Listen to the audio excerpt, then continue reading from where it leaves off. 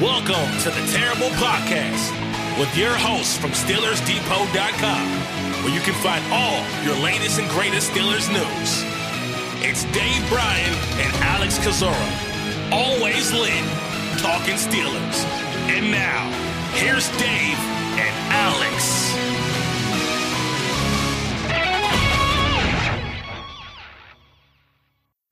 Welcome to the Terrible Podcast, Season 14, Episode 62. He's Dave Bryan. I'm Alex Kozora, SteelersDepot.com. Thanks for being back with us here this Wednesday. Steelers Nation getting closer to Saturday's game on the 16th against the Indianapolis Colts, a big wild card showdown between a pair of 7-6 teams. Dave, how you doing?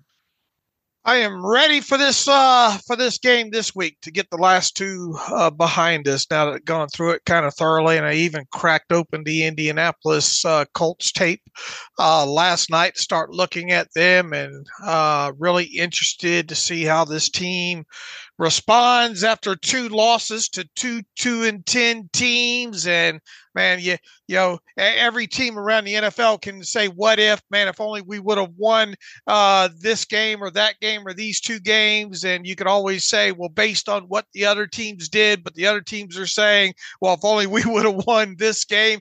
But I tell you, they have blown a very golden opportunity, these last 2 weeks here, with especially the way things ultimately shook out here in week 14. I mean, we could be staring at a number 3 seed Pittsburgh Steelers team at this point, you know? And so, yeah, I'm looking forward more than anything to see how this team responds coming off the 2 losses to 2-10 teams, and really this being a major turning point in the season.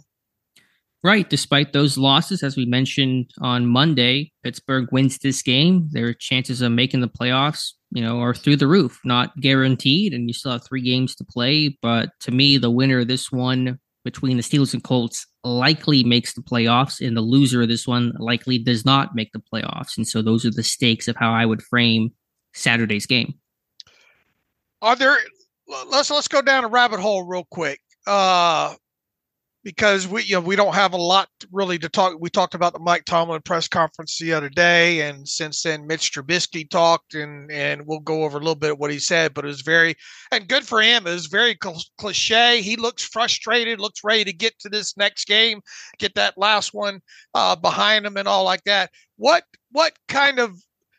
changes are you kind of looking for, or would you be interested in this team making this week? And obviously, look, schematics are the schematics for the most part. You don't expect them to revamp the whole playbook and all. But what would you like to see more of, less of? Is there anybody that should be on the bench? That kind of thing. Well, everyone knows my thoughts on the quarterback situation, but obviously I'm accepting that Trubisky will start. So with that in mind, can he just adjust his risk meter a little bit? And I think some of the post-snap rotations the Patriots offered, as you talked about, I believe on Friday's show or Monday's show, gave him some fits. So adjusting to that has to be better. Just situational ball. This team is terrible on third down. They're not good in the red zone. I was pulling some data last night, and I'll probably write about this either later today or later in the week. That Pittsburgh this season, I believe, is 34.8% on third down, as far back as Pro Football Reference tracks that stat, which goes back to 1999. The last time, the only other time Pittsburgh has ever been worse on third down over the course of a season was 2019, the Duck Hodges, Mason Rudolph year. So they're a really bad third down team. They're not a good red zone team. So situational football really kind of defines oftentimes whether or not you win or lose games. So from that standpoint, Pittsburgh has to be better there. Especially when they're not getting the chunks, right? And they're not, something that Mitch Trubisky said during his press conference, just in an answer, and he wasn't asked about this, but he kind of voluntarily gave it. We got to skip some third downs. Right. I made that comment against the Bengals. Like, it was good they were converting on third down, but they had 17 third down, 16 right, excluding a kneel down. And people took issue with you saying that, right? But obviously, the more third down situations you get in, the more down and distance, especially with this offense, the more unlikely you are to convert those things. So you need to start getting it done on first how brilliant of us. Don't get to third down, right? But it's easier said than done. I mean, we have got to start seeing this team.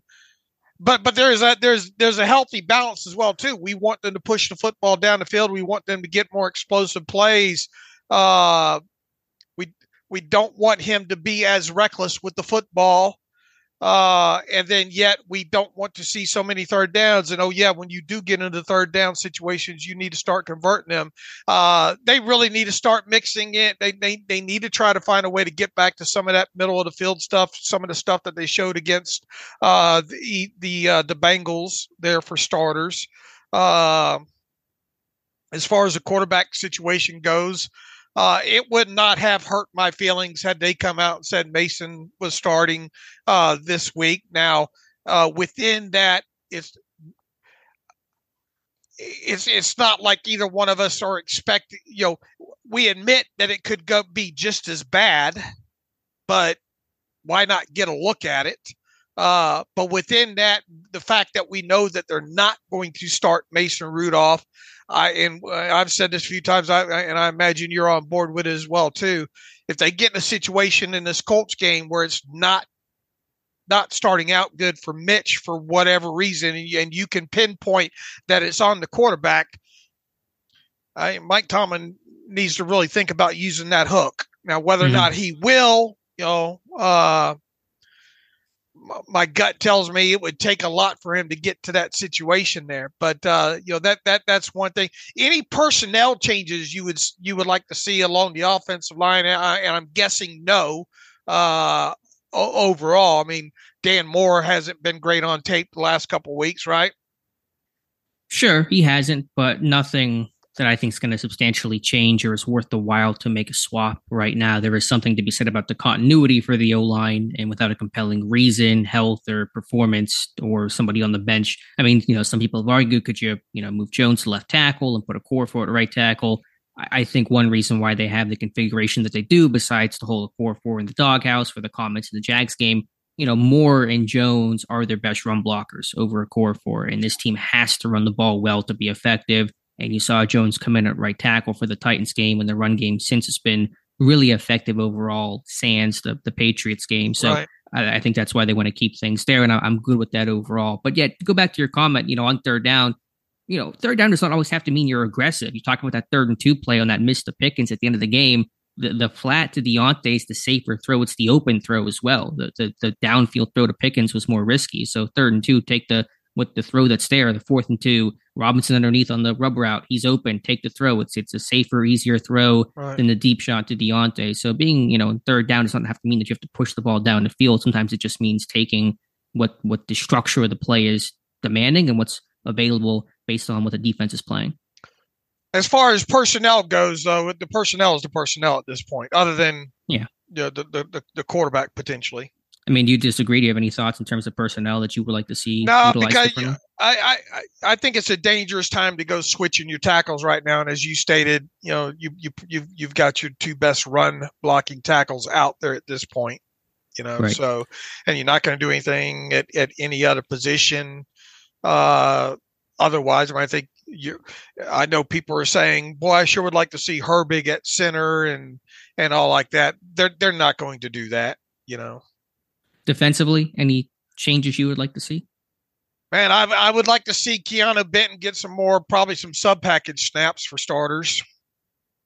Yeah, I would too. He got just a couple of last week. I know that they're paying Hayward and Ogunjobi, and those are their guys. But I think, making sure that I just don't want Benton to become just the base guy. Right. He's can be more than that. So I understand he's not going to play a lot of sub-package snaps when you have Hayward and Ogunjobi out there, but there should be some. And because of personnel and injuries on the rest of that side of the football, you're very limited on what you're taking numbers at inside linebacker as it is right now anyway. How many snaps did Michael Walker play in that game? 40 something, I believe. He played a pretty considerable amount. Yeah, and boy, you can bet the Colts are going to be coming after him anytime he's on the field this week, right? Yeah, I mean, do you try to do something radical like, move a Trenton Thompson to, inside backer when Keanu Neal comes back, which when is his 4 games up? Is this after the Colts game? It's got to be right around now. He got hurt in the Packers game, correct? That sounds right. How on many that games, interception return. How many games since then? Good question. This should be actually the 4 just passed, right? Because they played the Browns, the Bengals, the Cardinals, and the Patriots. So those are 4. He was not obviously designated to return yesterday, so I imagine he probably won't be back this week. Yeah. If they didn't turn him loose in practice yesterday to open up that window, I doubt he's going to be up this week. So we'll have to wait until next week. And I believe Tomlin Monday said there was no update on Neal when he was asked about him. But if he can come back at some point, hopefully, let's say for the Bengals game, I think that's a guy you might want to try at inside linebacker. He's done it before in Dallas for a season. He's got the skill set better, closer to the line. Yes, there's some consequences, some issues in trying to do that, but I think it's your best opportunity right now. All right. I just thought I'd go down a different rabbit hole with thoughts on that. What did you see in play action, Alex? That you wrote about it or had the video about it? We talked a little bit about it the other day about the numbers. Yeah, just going through the tape, and the numbers don't always tell the story to me in terms of how effective play action can be. You can still get a decent gain on a play designated as play action, but the actual play fake's not fooling anybody. And I don't know. I was just kind of spitballing. You guys can see the video. I'm not blaming any one person or really even making an incredibly concrete point. The thought was I don't see play action really fooling defenses the way that Pittsburgh, I think, is hoping that it will. And especially with a run game that has been really strong, you would think and would hope the play action would be able to be a bit more effective. Not that you have to run the ball for play action to be effective, but it doesn't hurt when you do that. And I just don't see play action really getting the defense to bite the way that I think other defenses do against different teams. Is it the mechanics? When I look at it at times, they're not exactly selling it perfectly. The mechanics, you know how sure. Peyton Manning has talked over the years, and if you go back and watch some of those, what is the name of that series that he did on ESPN that I wasn't just the sheriff, right? I forget what they called that series where he would look at the play of quarterbacks every week. I forget the name of it, but I know what you're talking about. But he would continually go back to some of his old practice tape where he constantly would try to make those look like runs, and to me that's something that you could probably work on every week in practice, right? Or at least after practice for a good 15 minutes is trying to make that stuff, try to sell it more, you better be working on it. Yeah. I mean, because that's one way you can influence by making the linebackers actually think you're going to hand that football off. And it looks like they're so worried about post play action, that the actual mechanic. Now, how much would it actually help? Well, it couldn't hurt. I'll say that. Giving the appearance that you're actually handing the football off, the more you can do it, the more you would think it would help influence. It's an element of it. I think the 2 main elements in terms of successful play action is the actual execution of the play fake, and then just how the line executes the fake as well. You can get your low hat, high hat read. If it's a high hat read, you're getting pass read. You're gonna, assume it's not going to be a run play, so you're dropping back. If you can really sell the run fake with that low hat read from the offensive line collectively, some of those linebackers are keying that as much as they are actually the backfield action. So.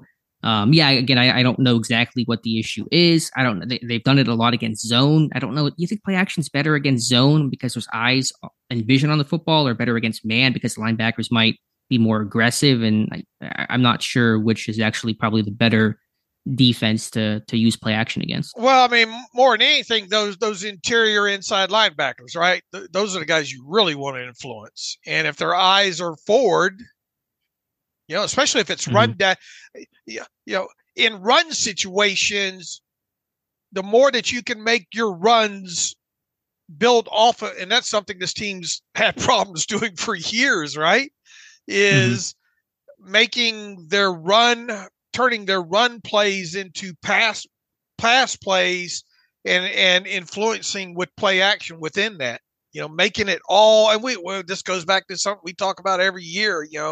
Trying to make things look as much as other things as much as possible.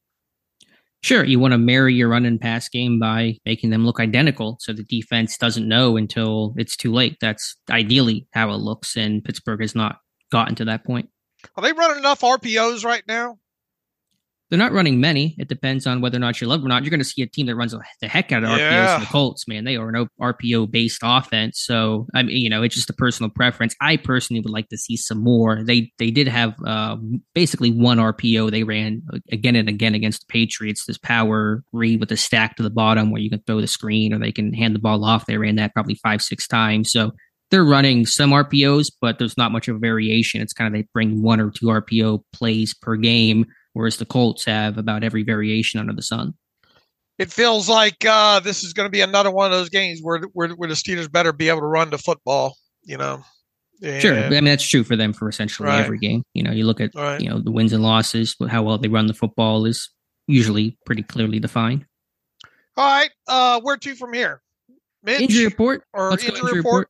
Yep, let's talk about the Tuesday injury report coming out a day early because of the Saturday game. Everything bumped up a day this week. 4 Steelers not practicing due to injury on Tuesday. They are quarterback Kenny Pickett with the ankle, running back Najee Harris, the knee, Isaac Seumalo, the guard, a shoulder, Landon Roberts, a groin injury. 5 players limited, including both outside linebackers in concussion protocol, Alex Highsmith and TJ Watt, Keanu Benton with the oblique, Cam Hayward, groin, DeMonte Casey, ankle, again, all limited there. James Pierre was full with a shoulder. He should be able to play, or at least healthy enough to play against the Colts. So good initial sign for Highsmith and Watt to be limited, to be working in some capacity. Still have to work through protocol. Still no guarantee they play against the Colts, but it's trending in that direction that both will be available. Those are the 2 that we're going to have circled the rest of the week, right?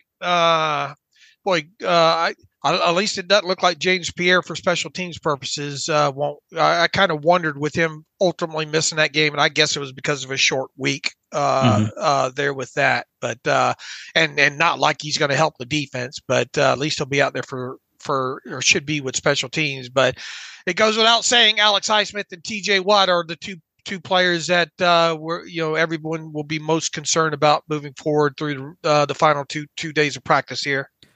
I know that we're the only people that may care about it, but I forgot to check who was the opposite gunner, Boykin, in this game with Pierre being down. I didn't go back and check that. Let me see if I can pull up my special teams tape that I can scrub back through. Was it Rush? No, he was down, right? Rush was up. Rush was up? Okay, so who was the other gunner? Did you happen to catch him? Hold on, let me get it real quick here. Who do you think it might be? I'm going to have to look at it by player. I think I guessed Rush on our Friday show. I'm trying to look through. It looks like maybe Trenton Thompson. Hold on. I might be wrong about that. I am going to look as well here too. I don't have it pulled up here. It does look like Darius Rush, 21, like opposite of Boykin. Okay. At least on the first punt that they had. All right, let me pull up, see if I can pull that up in PFF real quick here. Snaps by position, special teams, detailed, and he played, looks like gunner left 6 times. Okay, so there you go. So he was the replacement there, which is no surprise. Did it in college, even his last year at South Carolina when he was playing on defense. He was a pretty prolific gunner, and I think Terrell Austin or somebody made mention of that at one point after he was acquired. That was the first snaps. Really, he had played L1 on kickoff coverage in week 12. That was really that week was his first real special team snaps. And then this past week, it looks like he got 17 special team snaps overall. He was the vice on punt return, the gunner on punt coverage, and L1 and R1 on kick coverage. And those are the furthermost outside players, L1, R1, for those wondering. But no defensive snaps for him, unfortunately, in this game. Right. With the safety group being a bit healthier, there was no opportunity for Rush to get in there. Okay. What about Watt? Yeah, they just have to go through protocol. I mean, again, the fact that they were limited is often a good sign that they'll be able to clear it and they're not experiencing symptoms to the point that they couldn't practice in some capacity. But we'll just have to wait and see. Now, bouncing off of that, Ian Rappaport yesterday afternoon tweeting the NFLPA, looking into the protocol, how it was handled. He did say that's standard operating procedure, so not necessarily concerning or anything out of the ordinary. We'll see if anything comes from it. I think it's fair to question the process, but again, I'm not seeing currently in front of me any evidence that Pittsburgh did anything wrong.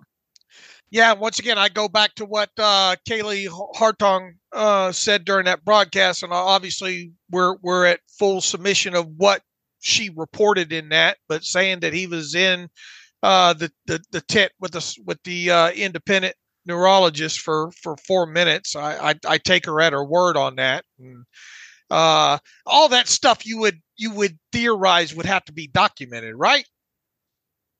I imagine there's something to be tracked there. Sure. I'm sure they'll talk to the UNC and the team trainers and doctors. Yeah. I said independent, unaffiliated. You would think that guy has to fill out some kind of TPS report or something after the game. That I wonder what the minutia of that is about. How long the process has to be and how they have to log it. And you would think, the NFL's become so detailed and supposedly so serious about it that all they would have to do is pull up the independent reports on that. Yeah, I was in there. I ran them through this test and that test and the elapsed time. I wonder if they you know what I'm saying? I wonder how detailed that stuff goes. You might be able to go back on the Tua stuff last year and find out. I mean, it's never been covered to that degree before. I don't know the process or if that information exists, but if it does, I imagine it came out with the Tua head injuries last year. And obviously they probably wouldn't release the specifics related to it, but I just wonder about the process. And what I'm getting at here is it should be pretty cut and dry with the two sides digging deeper into this of what it all boils down to what UNC found, right? I mean, it does, but in terms of concussions, are concussions cut and dry? I mean, again, the evidence seems to suggest he had something going on there, probably in game with the visor change, the migraine right after the game, which probably did not start right after the game, if you had to guess. So, I get in terms of the process and potential paperwork, that may be cut and dry talking to those people associated with checking on Watt, but trying to determine fact from fiction and just, who made the right call. In these medical situations, it might be tougher to do. I don't know. I really don't know much about the process. Right. Well, we'll find out what they find out with that. We will. From the Colts' perspective, Jonathan Taylor, their star and had been starting running back, missed the last 2 games with a thumb injury. He did not practice. Head coach Shane Steichen saying he has a chance to play, but probably just a chance right now. It was my interpretation of it. But we'll monitor his status throughout the week. If he can't go, Zach Moss will continue to be their starter and workhorse. No other really, I think, serious injuries. Braden Smith, one of their offensive linemen, he got hurt a couple weeks ago. He did not practice, so that is one name to watch there. They should get some other guys back, and their linebacker, E.J. Speed. Juju Brent should play. DeForest Buckner should play. But Jonathan Taylor, the name that Steelers fans will be watching to see if he actually gives it a go. Yeah, and it doesn't feel with some of the line of questioning. And he was asked, Shane was, I think, during his yesterday press conference, is the plan for Jonathan Taylor to play at all the rest of the season? He said yes, obviously. And look, I mean, they haven't moved him to IR. I mean, I think it's pretty obvious at this point they expect to get him back at some point. I'm not convinced that this is going to be the week for that, though. I'm with you, Dave. So anything else from an injury perspective? We'll watch the report today. I guess the final one will be on Thursday, I assume. And we'll see if Watt and Highsmith get clearance. Yeah, all eyes on him. I think even though he's not a doctor, Cameron Hayward's optimistic that they'll have both those guys this week. So we'll see. There you go. Quarterback speaking yesterday, of course, not Kenny Pickett, but both Mason Rudolph and Mitch Trubisky meeting with the media. We'll start with Trubisky. Did not have much to say. Got to get George Pickens the ball more, got to start faster. Trubisky says he'll benefit from extra reps that he didn't really get to have last week. And just having the one true practice on Wednesday prior to Thursday's game. So fair points there. But again, the results are really all that matters. Yeah. And once again, it was like an 8-minute session, but he did a good job of keeping his answers real short and real cliche there. The main takeaways that I had really came from that first line of question that he had about having a full week of practice opposed to one day. He says it should help for sure. We need the reps. I need the reps that allows me to continue to get comfortable in the he should be comfortable in the offense, you would think, but more comfortable in the offense and continue to work on timing with these guys and operating the offense. So a full week of work is going to be helpful there. What else did he say? Not much overall. He thought he played a little bit better as the game went on, but obviously didn't make enough plays. Talked about communication, just needing to be better, and what the wide receivers are seeing, what he's seeing, and that kind of thing. Yeah, nothing earth-shattering, but that's fine. Just about playing better and playing smarter and getting the victory. If you do that, then that's all that matters. Right. So look, I mean, this is a big week for him, and he's got to feel it, right? I'm sure the whole team feels it right now. They know the situation that they've created for themselves. Right. Mason Rudolph speaking as well, maybe a little bit more interesting there, was asked about, has he been given a fair chance to play or start, and very masterfully deflected and kind of dodged the question there. Just said he was happy to be in the NFL and working hard, and will wait to see if his opportunity comes up. He did acknowledge he heard the chants of Mason from the crowd on Thursday night, said it was nice to be liked, which probably has not been associated with Rudolph too often in Pittsburgh. So a little nice change of pace for him, but he also understood he's been on the other side of that in terms of not being liked and fans chanting for the other guy. So he's kind of gone through it all in the NFL. But bottom line is he's the backup. Will Tomlin turn to him midway through this game? Potentially, depends on how the game goes, but Trubisky's the guy until he's not. It would have to be bad, I envision, really bad. Agreed. Probably insurmountable bad for him to get into a game. It feels like that, or an injury happening to do that. And it just goes to show you the backup quarterback's always the most popular guy in town, right? Until he starts to play, and then he's not. But yeah, no, you're right. Until that point, he is. Anything else from any other players? Deontay Johnson, Marcus Golden, others speaking. Anything else that caught your attention, Dave? Yeah, not overall. I mean, they seem to be, and I'm glad to see it. Most of them seem to be laying pretty low this week. Yeah, the time for talk is over. It's time for action. It's time to produce. It's time to win. That has to happen now. Right.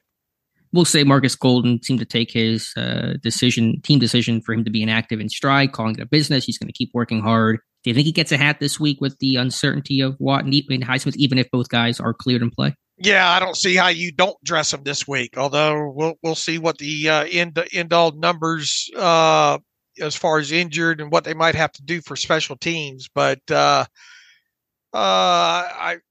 was a little bit surprised. I understand why he was inactive, and you never go into a game thinking that you're going to lose both of your starters to concussions. And obviously, Herbig, you'll have special teams value. He contributes a lot on special teams. Golden doesn't. I understand, but I think I could have probably made the minutia work out a little bit better where I would have got him on the field. But I understand why they did it. I think you better be a little bit more selective this week, especially with those two guys coming off concussions and all. Yeah, Pittsburgh does not want to have to play two outside linebackers an entire game, or 3/4 of a game as they did against the Patriots. So I would be surprised if I know Kyron Johnson was active last, but they weren't going to play him on defense. Right. So I would expect Golden and Herbig to be active and dress, even if Highsmith and Watt get the green light. I would hope that's the case.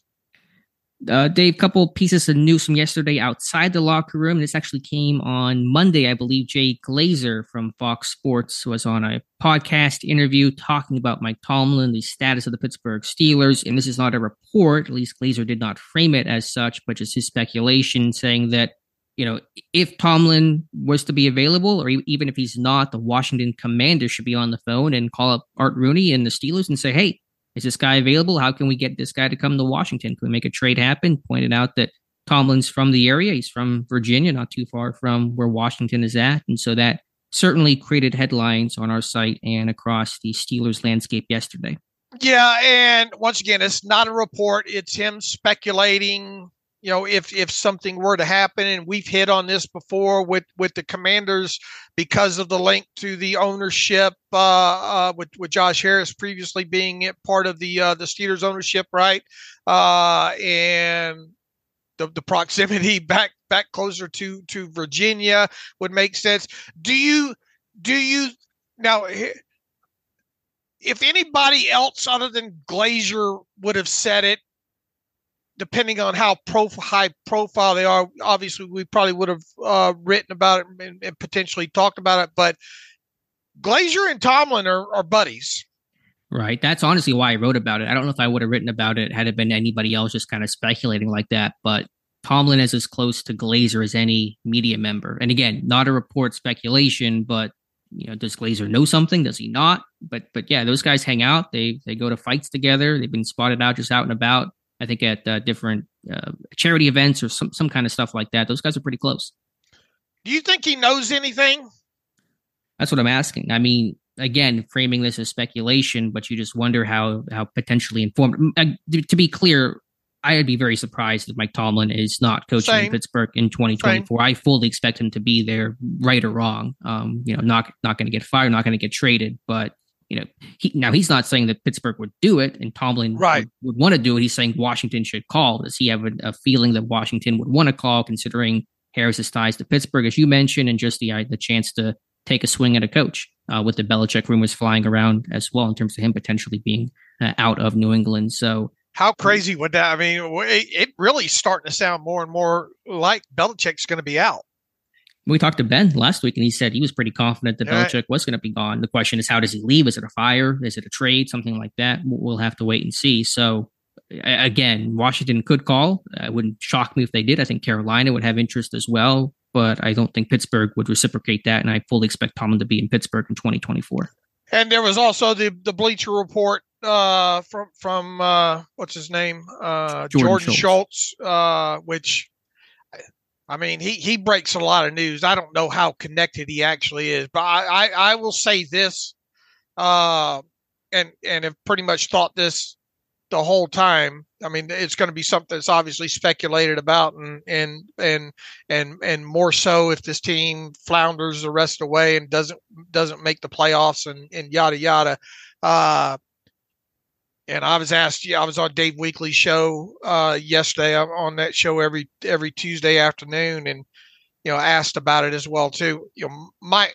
My gut tells me that Mike Tomlin is going to be this coach in 2024, and I think one of the more intriguing things because if for some reason he's not, okay, that would happen right after the season, you would think, right? Because Tomlin and company like to go to all the All-Star games. We know that. And they like to hit the trail in a hurry.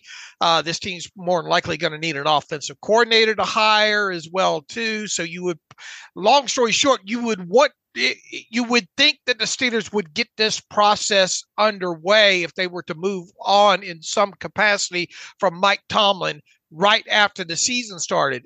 And on the flip side of that, wouldn't you think a decision about if he were to stay, that a decision on an extension would happen right away? Or is that something that might trickle into April? They usually wait on the extensions, right? Now, this situation may be a bit different, just considering the more uncertainty and some controversy about Tomlin's status. But usually on extensions, those aren't done immediately. Am I wrong about that? Right. It feels like they're either like April or right when training camp gets open, right? Right. Let's just kind of look back. What were some of the dates on past extensions? Let's put the actual dates to it. It looks like April 2021 was his previous extension. Not sure about other ones, but yeah, they don't happen days after the season ends. Right. But I mean, with him with him only having the 1 year left, you would think there would be. I don't know. Just speculating here. Maybe it happens early. Long story short, I mean, if you're going to move on from him, wouldn't you think that would happen not too long after the season ends? Sure, you're not going to wait until April to make that decision and lose out on potential the wave of potential new candidates that have already been hired by other teams, and there's probably going to be 10 or so coaching vacancies this offseason, so it's going to be extra crazy. But again, I expect Tomlin to stay. The Schultz report was that definitively, no matter really what happens in Pittsburgh this year, Tomlin will be back in 2024. I tend to agree. For whatever it's worth, different time. I was looking up the date that John Gruden, the last kind of really high-profile coach in that current coaching position, was traded from a team back in 2002. That occurred early hours of February 18th, which is kind of later. But I think in this situation, if something were to occur, even with Belichick, for example, that's going to happen sometime in probably the middle of January. Okay. All right. Peter King speaking as well, kind of touching on some similar topics. He was open to the idea of this team drafting a quarterback, including Oregon's Bo Nix. Any takeaways from what Peter King had to offer? Once again, just speculation on his part here. I can't help but keep going back to football. I might end up getting that tattooed anyway, just because it's always on my mind. Mike Tomlin talking about Kenny Pickett and football justice. Now, that leads me to believe that they're going to tie themselves to Kenny Pickett at least one more year here. And within that, I wouldn't expect them to take a quarterback with their first 2 picks. Now, depending on the situation, I would seriously consider drafting a quarterback at some point in this thing, just to have another young body in that room. Well, how early are you talking? Are you talking Oladokin? Are you talking Rudolph I'm status? talking anywhere after the second round, depending on, we don't know what they might try to trade for, to trade off and acquire more picks or what have you. But I would start maybe considering it 3rd or 4th round. And I'm not just going to, he's the next one on I'm not going to play fantasy football here where I'm just crossing off names off the list. If it's somebody I think that, fits the organization, that I think that could, at the very minimum become a long-term backup. But at this point now, man, you don't need to attach any round to anybody. I mean, you look at some of these guys around the league right now, the Brownings and the Zappies and DeVito, how about Tommy DeVito? Yeah. What a story that is with that kid there. Now, obviously, this whole thing 1 year from now, remember, Tommy's kind of in. Now he's obviously putting up better numbers than Duck Hodges did, but they're writing a lot of things that we were writing about Duck Hodges a couple of years ago. Sure, about the undrafted and the wins. And in fact, I think Tommy DeVito became just the 3rd undrafted true rookie quarterback to notch 3 NFL wins or whatever that stat is. I remember writing about that a couple of years ago with that. So because Duck was one of them, correct? He went 3-3. Yeah. So basically, how do I think this will play out? I don't think they're going to draft a quarterback. Would I consider drafting a quarterback? Yes. But you're saying 3rd round is when you would start considering that. Right. Okay. To me, I don't see the point of a 3rd round quarterback, because it's kind of the worst of both worlds, where you're getting somebody that probably you don't view or is unlikely to become a franchise kind of guy, and yet you're going to create the controversy of Pittsburgh just took a quarterback. Sure. What does that mean about Kenny Pickett? And you're going to answer those questions, kind of have that on your over your shoulder the entire time. So a late round guy, 7th round, that's one thing. But to me, I've always been in the mindset of, with quarterbacks in the draft, you're either all in or you're all out. Jump into the deep end and take your shot in the 1st round or early 2nd round, or don't take one at all. I know, lately you've seen some later round guys be able to work, and maybe that'll sway my opinion a little bit. But to me, either you're in or you're out. I think for Pittsburgh, I expect Kenny Pickett to be the starter next year. And I understand you're not picking top 5. You're not going to get a Caleb Williams or Drake May or one of those blue chip kind of guys. But there could be a quarterback in that area. And with Bo Nix, like Peter King mentioned, that's kind of in that 20-something type of range. If he becomes available, or in spitting distance of taking him, there's going to be a conversation about whether or not you want to take a guy like that. We'll see how much homework they do on it. pre-draft. I'm not expecting it, and even though I would consider sometime third round or later, I don't expect them to do it. I think they're all in still on Kenny Pickett. I think one of the bad things with this injury and all like that is it doesn't give you these extra, however many games he's going to be sidelined for to get an extended look for him. But within that, how much more really do you think you were going to learn? Well, you did want to see some post-Canada. Yeah. Do the Steelers win that game against the Patriots with Kenny Pickett back there? I don't know. I mean, I think, Pickett would have taken better care of the football. I see the point you're making, but I don't spend much time thinking about that kind of stuff. I mean, and once again, as we talked about, there's going to be the Kirk Cousins talk and whoever else, might be out there higher profile. All this is going to just going to be us talking about all this stuff is going to end up being wasted breath when it's all said and done, because I boil it back down to the things that Mike Tomlin has said. Now, Mike Tomlin's not there, and once again, we talked about it as well too. This Omar Khan can distance himself from this if he wants to. I didn't draft him. Kevin Colbert drafted him.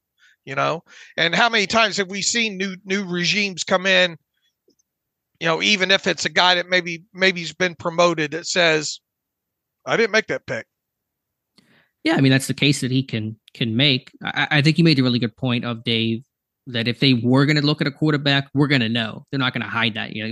If they wanted Bo Nix, they're going to be at that Oregon Pro Day checking him out. They're not going to just not go there and still, be in contention for Bo Nix. Bo Nix, we know the history of, first round picks and either the GM or the head coach or both being at that pro day. We know how hard they worked in 2022 to go to every pro day, meet with every quarterback, overturn every single stone to make sure they found, in their opinion, the right guy. So they're not going to slyly, sneakily go take a quarterback in the first round and surprise somebody. If they want a quarterback, they're going to do their homework. We're going to talk about it. We're going to know about it. We're going to see it.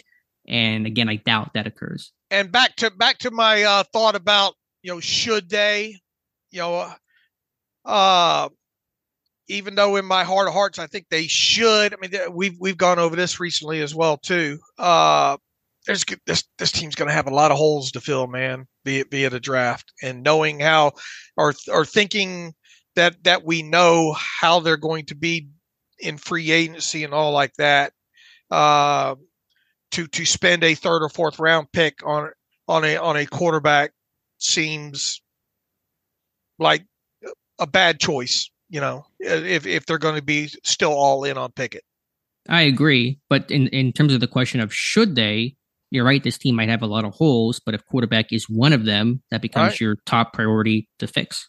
At worst, once again, if you could get a guy that at least could somehow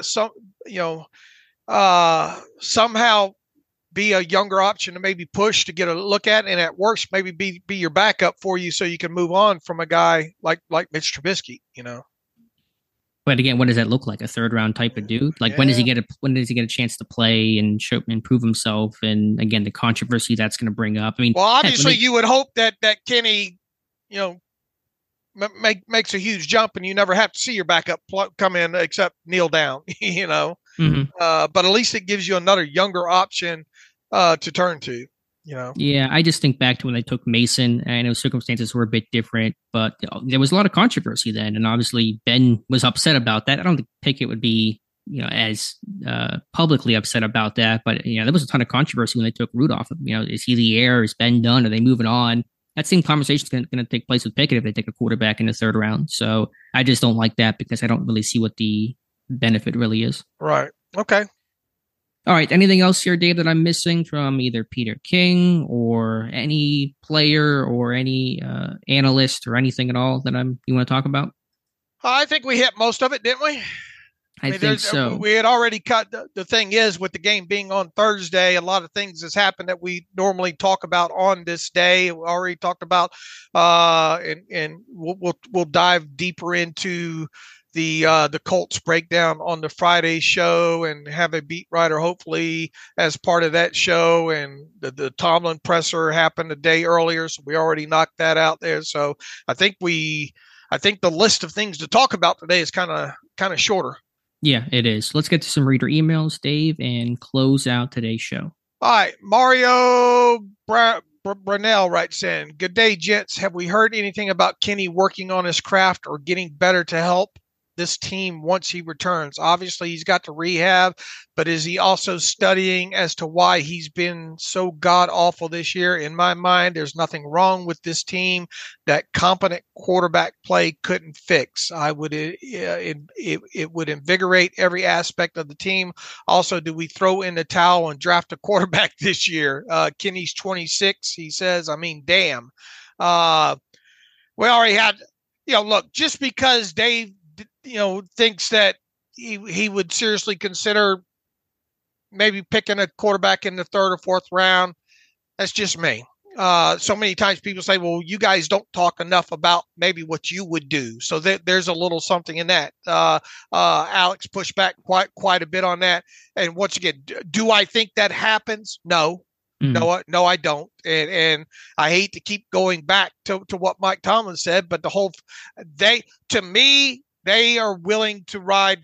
I have a feeling that they're going to come out of this season willing to ride Kenny another year. And if it doesn't go well, then go into the 2025 draft with quarterback being a high priority for this team. So, no. What's the other part of it here? Oh, Kenny and working. Look, this goes back to what another thing that Mike Tomlin has said about Kenny Pickett. He calls him a very hard worker, very diligent, wants to win, yada, yada. I don't doubt that a sideline Kenny Pickett, I don't think is just moseying around the facility looking to empty trash cans or anything. I think he's part of the game planning in the film room trying to learn. And we saw the shots of him up in the booth the other night in the game against the Patriots there. People probably wondering why wasn't he on the sideline? Well, if you're on crutches, don't they have a rule that if you're on crutches, you can't be on the sideline, the Steelers? I don't know for sure of the rule, but it would make sense if you're on crutches to not be on a sideline where players are coming at you. And look, maybe a game or two up there, looking at it from an all-22 perspective, wouldn't hurt Kenny Pickett. No, I mean, there's a chance to kind of have a momentum. He didn't get much time to sit around before he started playing. He got 3.5 weeks, whatever it was, midway through week 4, he's playing. So there is a chance to sit and reflect and have that different perspective. There might be some value in that. But yeah, I mean, he's a worker bee. I know he's putting in the time. He's, of course, rehabbing, trying to get himself healthy, all that kind of stuff. But I don't think he's just sitting on his couch watching reruns of Price is Right. I think this guy's probably working as hard as he can to get back as soon as he can. And look, everybody I know is excited for whenever that happens. But in the meantime, they've got to win some games without him. However long that is. Is it going to be one more game? Is it going to be 2 more games? We don't know. But they're not going to have him on Saturday against the Colts. And,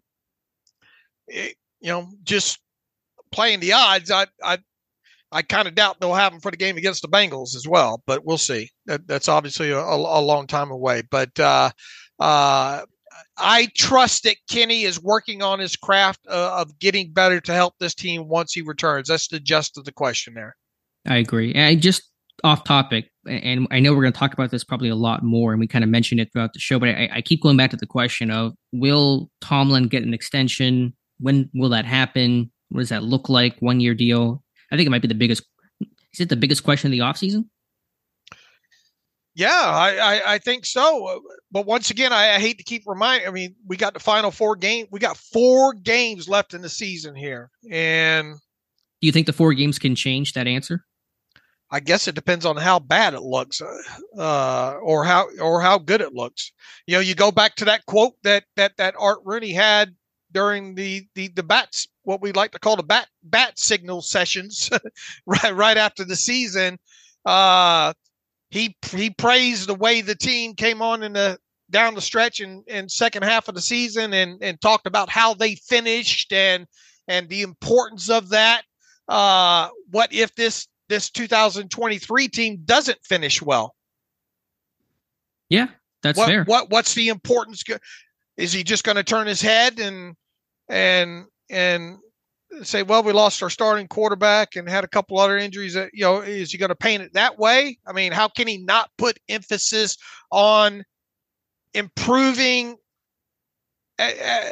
What is that one? Let me see if I can pull up that quote. I posted the other day because it's something that really struck me when going back and looking back at what he said last year. He says, this was on January 26th of 2023.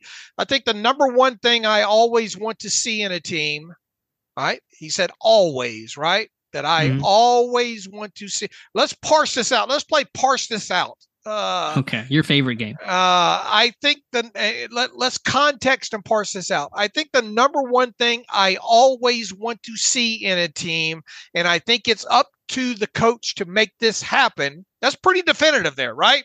Sure. We're going to get a 30-minute segment out of this. It's called stretching the runtime of the podcast.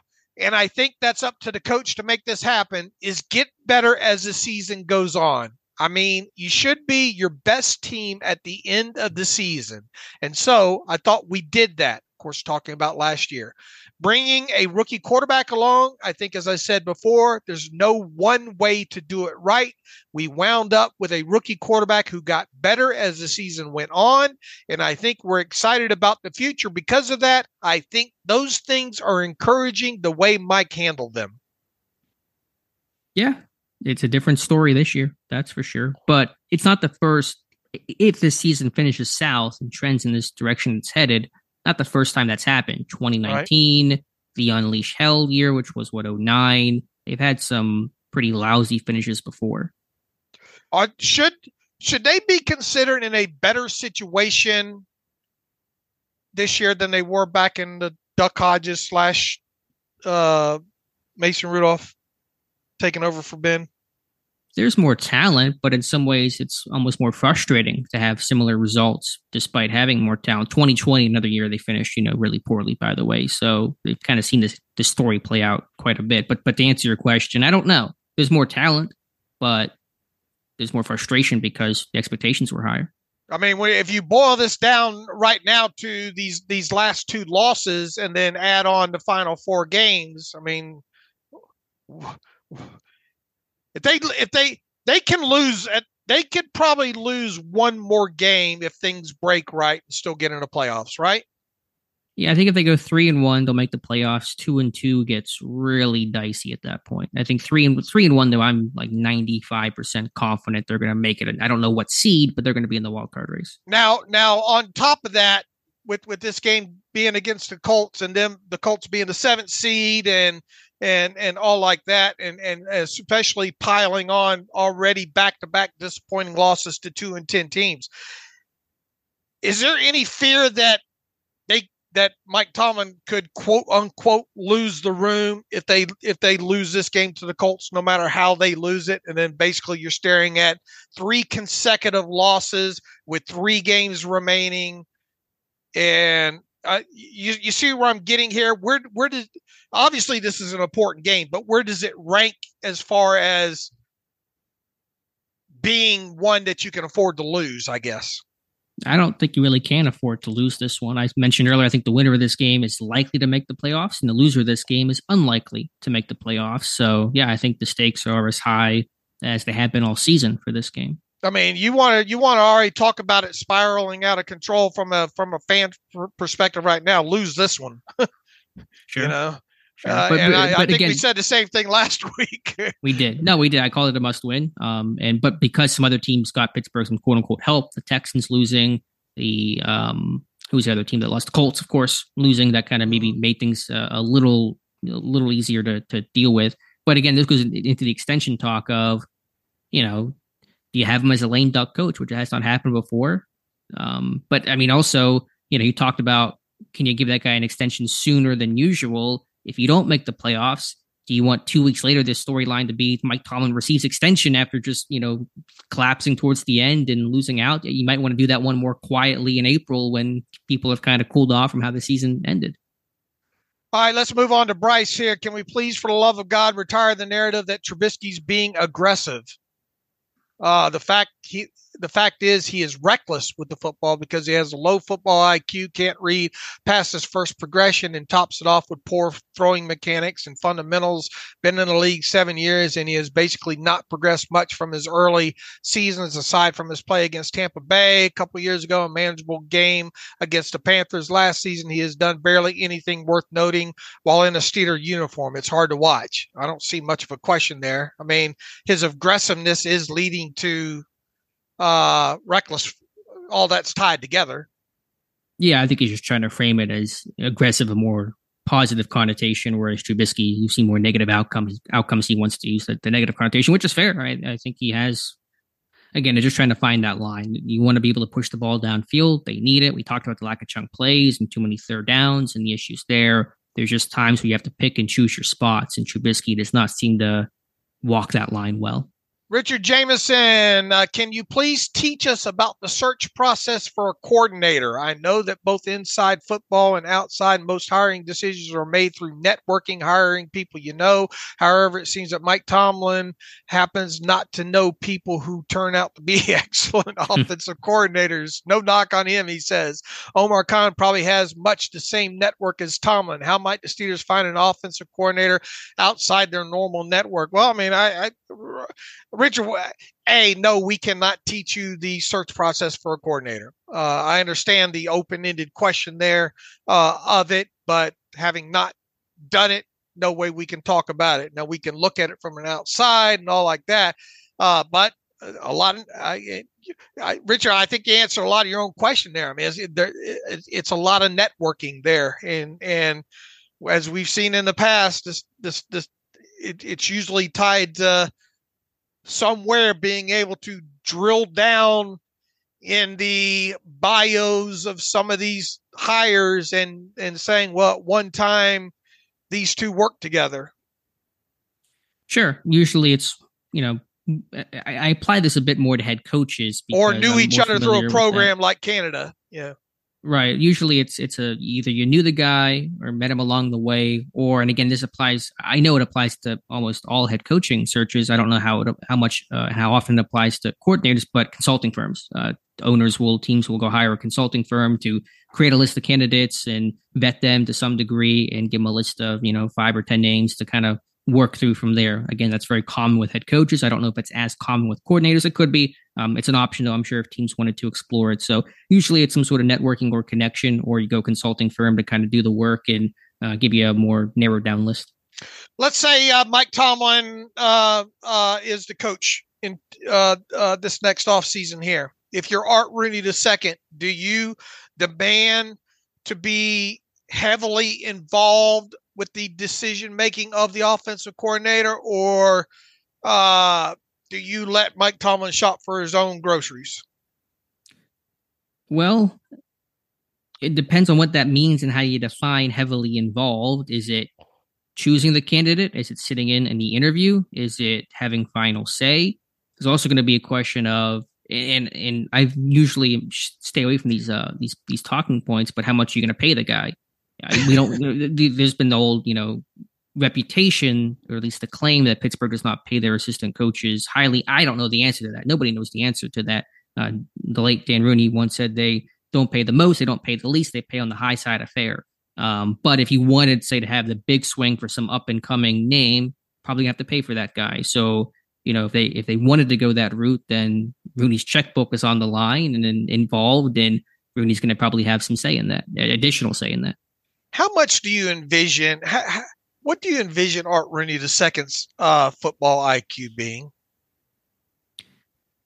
I mean, he's not going to break down, Ripley's match or something, if that's what you're asking. Can you put him on the whiteboard? You're going to and a seal here and a seal here.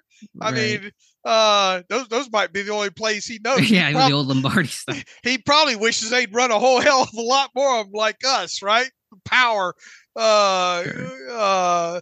At his core, how much do you, in other words, do you think he knows what he's looking at when looking at some of these other, potential offensive coordinator candidates? I mean, I don't want to assume anything about the guy. Yeah, he's not going to know the intricacies of a blocking scheme probably or something like that, but he's been around football long enough and with his dad and part of this franchise, I think he knows what it's supposed to look and feel like and how the organization ideally when it's successful, what success looks like and how that functions to some maybe broader degree about the people that you need to hire and the work relationships and the structure and organization and those types of things. So from that perspective, yeah, I'm sure he has a solid football IQ, but obviously he's not a coordinator, he's not a positional coach. He's not going to teach the technique of a position or a player. How many owners are owners around the league or owners, I guess, do you think are? Look, I'm glad the Steelers are not like the Cowboys where Jerry Jones holds a scrum after every game. Mm-hmm. You're asking how many owners are hands on or hands off? No, more. Who has a higher? Who among them probably has a higher football IQ? Between Jerry Jones and just across the league. It's an impossible question to ask. Should owners have a higher foot? Let me tell you, if IQ is. Right. Well, it's an impossible question. Let me tell you, if I were an owner, I would be heavily in tune with the X's and O's. Yeah, that's fair. I mean, a lot of them come from maybe not always those backgrounds. You look at the, Walton family, for example, that just bought the Broncos. I don't know how much they were watching all 22 before buying the Broncos. They were kind of busy. But he's been around the game his whole life, Sure. Yeah, I don't know. I mean, it varies. I don't view it as an owner from a football IQ standpoint. I view it from a how hands-on or how hands-off are they. You have owners that are very hands-on, like Jerry Jones, like Jim Irsay.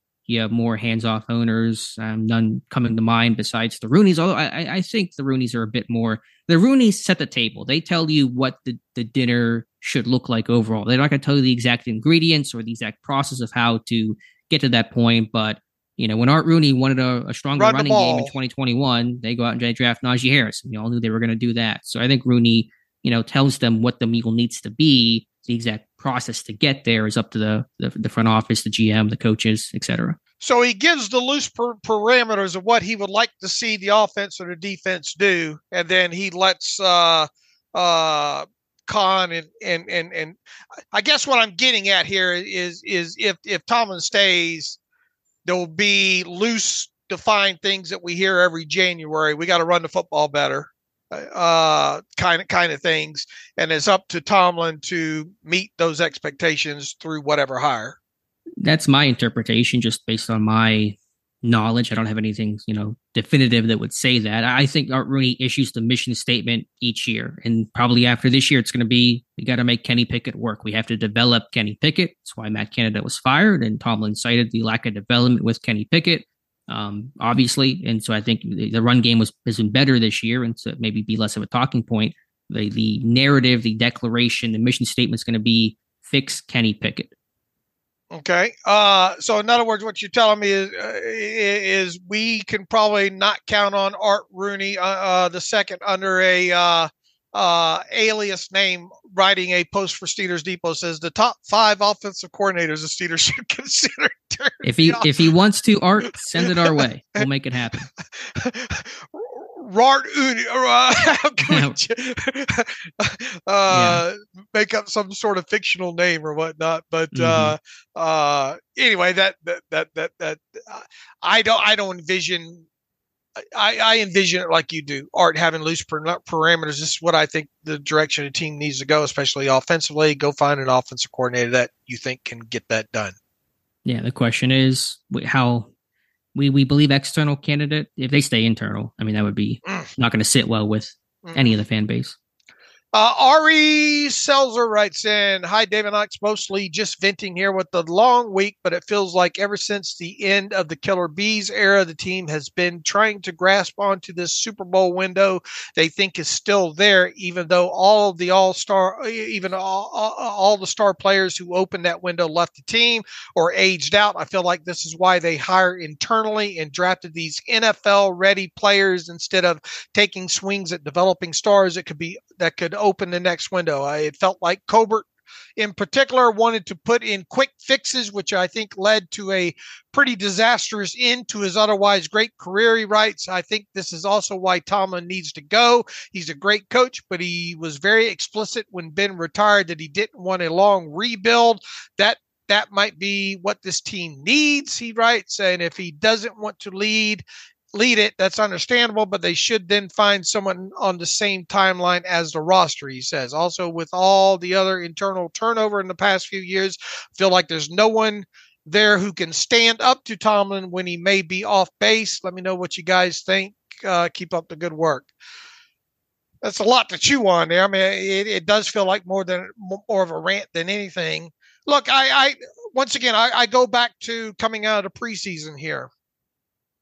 What my expectations were, and once again, shame on me. I got way too caught up in the preseason with this team and what they were able to accomplish during the preseason here. I drank way too much of the Kool-Aid, but coming out of that, my thought was, man, this should be a team that you see the quarterback progress. They have a talented enough roster. They should be able to get into the playoffs. They should be able to win at least a playoff game to get that onus off the back. And then the thought coming out of the 2023 season is that a new Super Bowl window has opened. And I just don't feel that right now. Yeah, I don't have a whole lot I can respond to in terms of, are there people that can stand up to Tomlin? Omar Khan has been in that building longer than Tomlin. I understand the point. I think Tomlin probably gained some more influence post Colbert because he was one of the decision makers that has now been there the longest. Of course, there's Art Rooney as well. My only thought that I could offer back is, and I may think about this some more and write about this in the offseason, I think Kevin Colbert did a really good job as the Steelers GM. I think he gets too much criticism. I think even in the later years, he got too much criticism that people said he fell off as a drafter, maybe to some extent. I think it just got more competitive, harder to hit. But I think a 2017 class, for example, looked spectacular. But I think maybe his greatest mistake was feeling obligated to leave this team with a quarterback and to stay on and hang on for that last 22 draft. And I think he was pretty hell-bent on getting a quarterback and trying to leave that for the next guy. And maybe he should have not done that. Let the next regime, whoever that may be, choose the quarterback of the future instead. Okay, fair enough. Let's see. Jordan Walls writes in, hey, guys, as I left Acrisure Stadium Thursday night thinking the Steelers quarterback situation could not be worse, I somehow feel even worse about it now after watching countless teams, including the Giants and Tommy DeVito, look miles ahead of this team. Is this a case of poor quarterback play, or is this a case of incredibly poor coaching on the offensive side of the ball? For what it's worth, I would like to see Kenny for one more year with a competent offensive staff before giving him the boot. It's a fair question. It is frustrating to see the success. Tommy DeVito could turn back into a pumpkin in the next two games. Once again, I usually like to see these guys get about 20 games under their belt, then see where they look at now. But without a doubt, I mean, Tommy DeVito drove that team down the field, right, to get the field goal. And all look, from what I've not cracked open the all 22 on him, but from what I see, I mean, is he playing without? Is he playing because he's got nothing to lose because of his situation? Is that helping his cause? And yeah, I mean, probably all the above. Newness to defenses. They don't know who he is and his strengths and weaknesses. Yeah, he's not. I doubt. I don't mean to have the DeVito slander here, but he's probably not going to be the long-term option of the New York Giants 5 years from now. But they sure think he is right now. Well, the fan base. Yeah, I get it. I mean, enjoy the moment for sure. They've been starved for good quarterback play for 5+ years, so I'm good with that. Enjoy the moment. But you're right. He's going to turn back into a pumpkin. But I'll take Cinderella for a couple of games just to get you through. Like if Pittsburgh had Cinderella for 2-3 games, that's probably enough to get you in the playoffs. Has Pickett ever been Cinderella for a moment? Maybe some late games last year against the Raiders and the Ravens, the heroics to win those. But there's some, you're not even kind of getting some of the moments, and certainly not the production that other teams are. So I think that it does reflect coaching and scheme. Let me see if I have any more in here. I think we got through most of them here overall. So I think we filled the show up pretty good overall.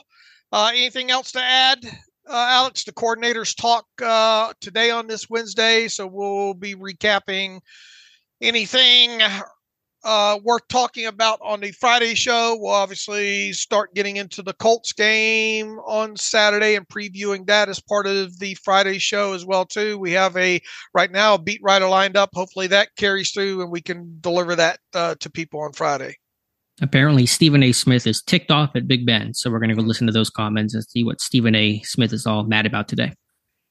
Is Ben always going to be this guy now? In the sense of some people say that Ben's constantly going to be a thorn in whatever quarterback's side the Steelers have moving forward. I'm not sure how. In other words, constantly, is he going to keep himself in this limelight and be the guy that's the internal yet not internal analyst? I guess you know what I'm saying. Are we 5 years from now, are we going to be writing about Ben Roethlisberger's thoughts on whoever the Steelers quarterback is? I don't know. It depends how long he wants to do the podcast for. I mean, it's been, I guess, going pretty well for him, it seems like. He's doing the podcast. He seems to be enjoying it. There's been a decent reception. So I have no idea what his long-term plans with that is, though. Do you know what Stephen Smith's mad about particularly here? No, I just saw the headline. Probably something about that Ben hung on for too long and I don't know, didn't play well towards the end. Something to get mad about. Also, North Dakota loves Pittsburgh. Had the article this morning. It's apparently the Steelers were the most visited team page per Pro Football Reference in North Dakota. Not in Pennsylvania. The Eagles edged out the Steelers in PA, but North Dakota apparently big Steelers fans. Have you ever been up that way? I have not. Have you? No. And I damn sure am not going to go when it's cold. Amen to that. All right. We'll get back after on Friday, Alex. And let's see. Until then, you can follow me on Twitter /X at Steelers Depot. Follow Alex at Alex_Kozora. Follow the show at Terrible Podcast. Email the show, theterriblepodcast@gmail.com. If you like what we do and want to donate to the cause, SteelersDepot.com. Hit the donate button up right navigational bar. Also, if you like an ad-free version, SteelersDepot.com. Hit the ad-free button. And until Friday, as always, thanks for listening to the Terrible Podcast with Dave and Alex.